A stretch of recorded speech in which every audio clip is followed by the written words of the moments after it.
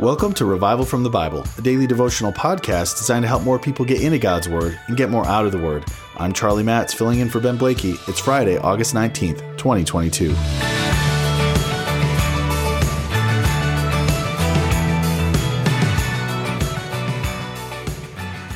When I worked in marketing, specifically making videos, one of the best ways to promote a business was a personal testimony. We would put someone on camera to talk about how their life was positively impacted by some product or service. Sure, they would list impressive things about how their life was improved, but none of it was truly for their own glory. Instead, they were only listing off their own achievements to point to the product or service that helped them achieve such things. Well, Paul is going to do something similar in 2 Corinthians chapter 11. You see, these false teachers are trying to discredit Paul. They, by the influence of Satan himself, are attempting to tear down the strength of the gospel of Jesus Christ. So Paul is going to list off some of his resume, so to speak. But in doing so, he's attempting to point the power and influence back to Christ so that the Corinthians can stay focused on the true gospel and not the false teaching of these false teachers. So let's dive into 2 Corinthians chapter 11. First, what does Paul mean when he says, "I wish you would bear with me in a little foolishness"? Well, Paul has previously told us that self-commendation is foolishness. But now he must give some of his apostolic credentials because of the claims coming from these false teachers that are trying to tear him down and tear down the gospel. But Paul gives his reason for the self-commendation in verse 2. "For I feel a divine jealousy for you, since I betrothed you to one husband, to present you as a pure virgin to Christ. But I am afraid that as the serpent deceived Eve by his cunning, your thoughts will be led astray from a sincere and pure devotion to Christ." As their spiritual leader, as their spiritual father, he doesn't want to see them drawn away from Christ by the same deception that Eve faced in the garden. And what did the serpent say to Eve in the garden? Did God really say? And these false teachers were luring the Corinthians away in a similar fashion. So here's my question for all of us today. Do you and I have people in our life that we care about so much about their walk with Christ and their devotion to the biblical gospel that we are willing to appear as a fool for their sake? In other words, how much are you and I willing to sacrifice, both in earthly reputation and physical pain, to protect those around us in the body of Christ? Let's think about that as we continue on in this chapter. Paul goes on to say that he preached free of charge, even though that was considered humiliating by the false teachers who measured value by the wage they could charge. And then Paul gets into more detail about defending his apostleship. Paul is constantly attacked by these false teachers trying to discredit his apostleship. So Paul doubles down by explaining the physical suffering he's endured as an apostle. He's not doing this to defend his own honor, but rather he knows that if he can convince the Corinthians that he is sent by Christ himself, then they will not be led astray by these false teachers and their false gospel. Paul goes on to list the physical difficulties that he endured as an apostle and the embarrassment of being let down through a window, a humbling escape from those pursuing him. And we'll see as Paul goes on in tomorrow's reading in 2 Corinthians 12 that Paul was also given a thorn in the flesh to magnify God's strength in him and his ministry. But today I want to go back to my original question. Do you and I have people in our life that we care about so much about their walk with Christ and their devotion to the biblical gospel that we are willing to appear as a fool for their sake? These false teachers used the Corinthians for their own gain. Paul used his life, pouring himself out for the Corinthians' gain. And he, despite really not wanting to, defended his ministry for the sole sake of defending the biblical gospel. Paul didn't defend himself to make sure that he wasn't humiliated. Instead, reluctantly, he defended his office of apostleship to make sure that the Corinthians were secure in the real gospel. So Paul took on social humiliation and physical pain so that those within his reach would have the truth.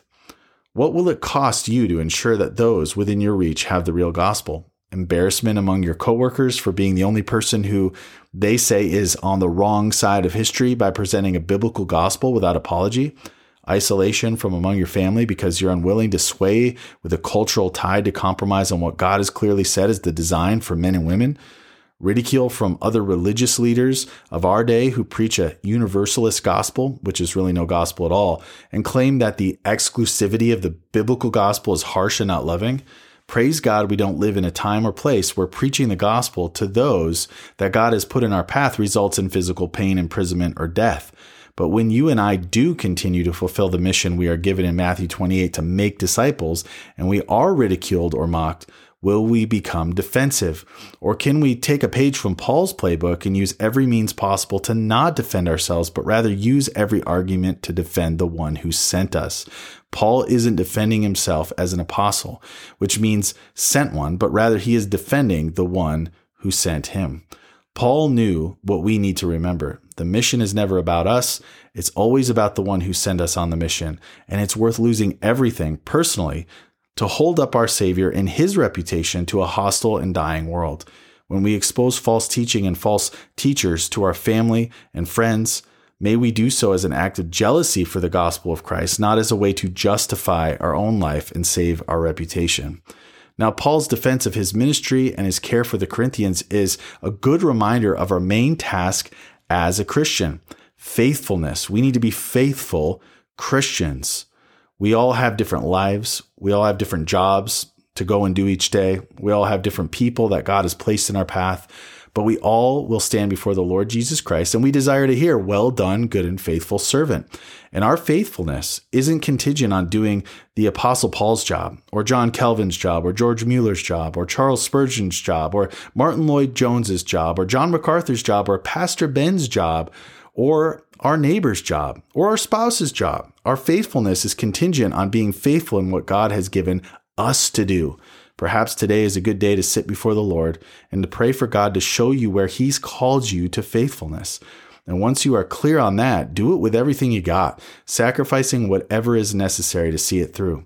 And as we read through our Old Testament reading in Proverbs 30 and 31, there are several encouragements that we can take away to do what God has called us to do with faithfulness. A quick note regarding Proverbs chapters 30 and 31 before diving into a few encouragements.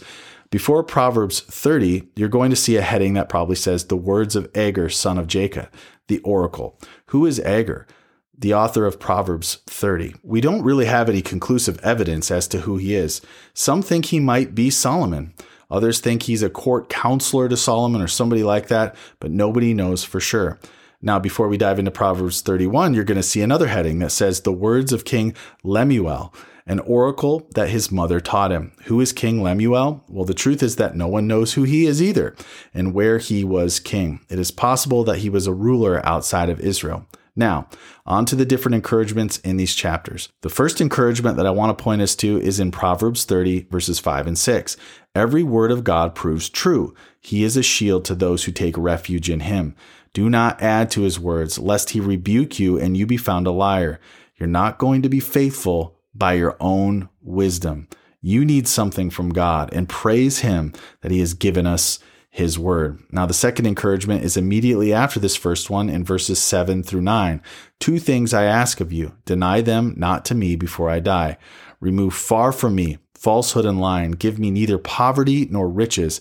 Feed me with the food that is needful for me, lest I be full and deny you and say, who is the Lord? Or lest I be poor and steal and profane the name of God. I always thought this was the most amazing prayer. You're praying basically, Lord, don't make me too rich, lest I forget you. And Lord, don't make me too poor, lest I steal in order to be satisfied and I would profane your name. It's a bold prayer. Lord, don't give me too much and don't give me too little. To be faithful, we must pray that we are free from distraction. Do you have the guts to pray this prayer? I know this was a difficult prayer for me to pray for a long time in my life, but it is so freeing to say, Lord, I want only what you want me to have because I do not want to be distracted from you or be tempted to sin. The third encouragement is found in Proverbs 30, verses 24 through 28. 4 things on earth are small, but they are exceedingly wise. The ants are a people not strong, yet they provide their food in the summer.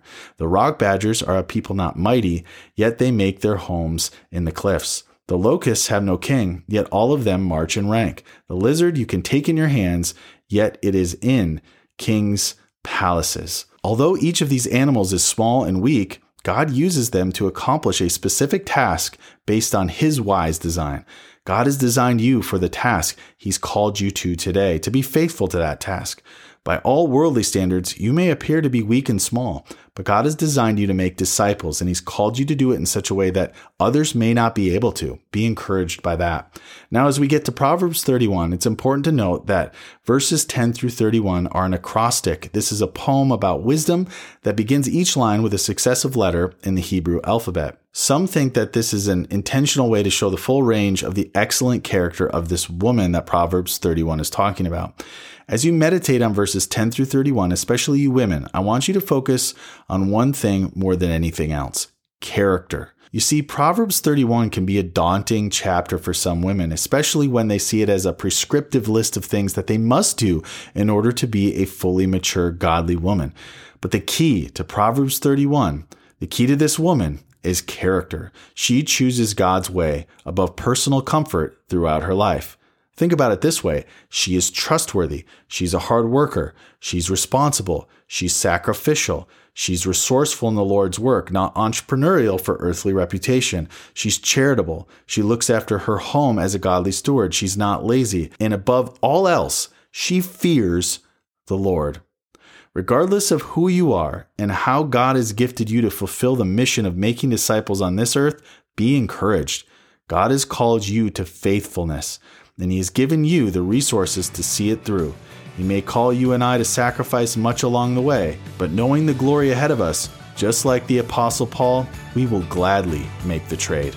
Thanks for digging into God's Word with me today on Revival from the Bible. Pastor Ben Blakey will be back again on Monday. For more resources, check out revivalfromthebible.com. To learn more about Compass Bible Church Treasure Valley, go to compassbible.tv. The grace of our Lord Jesus Christ be with you.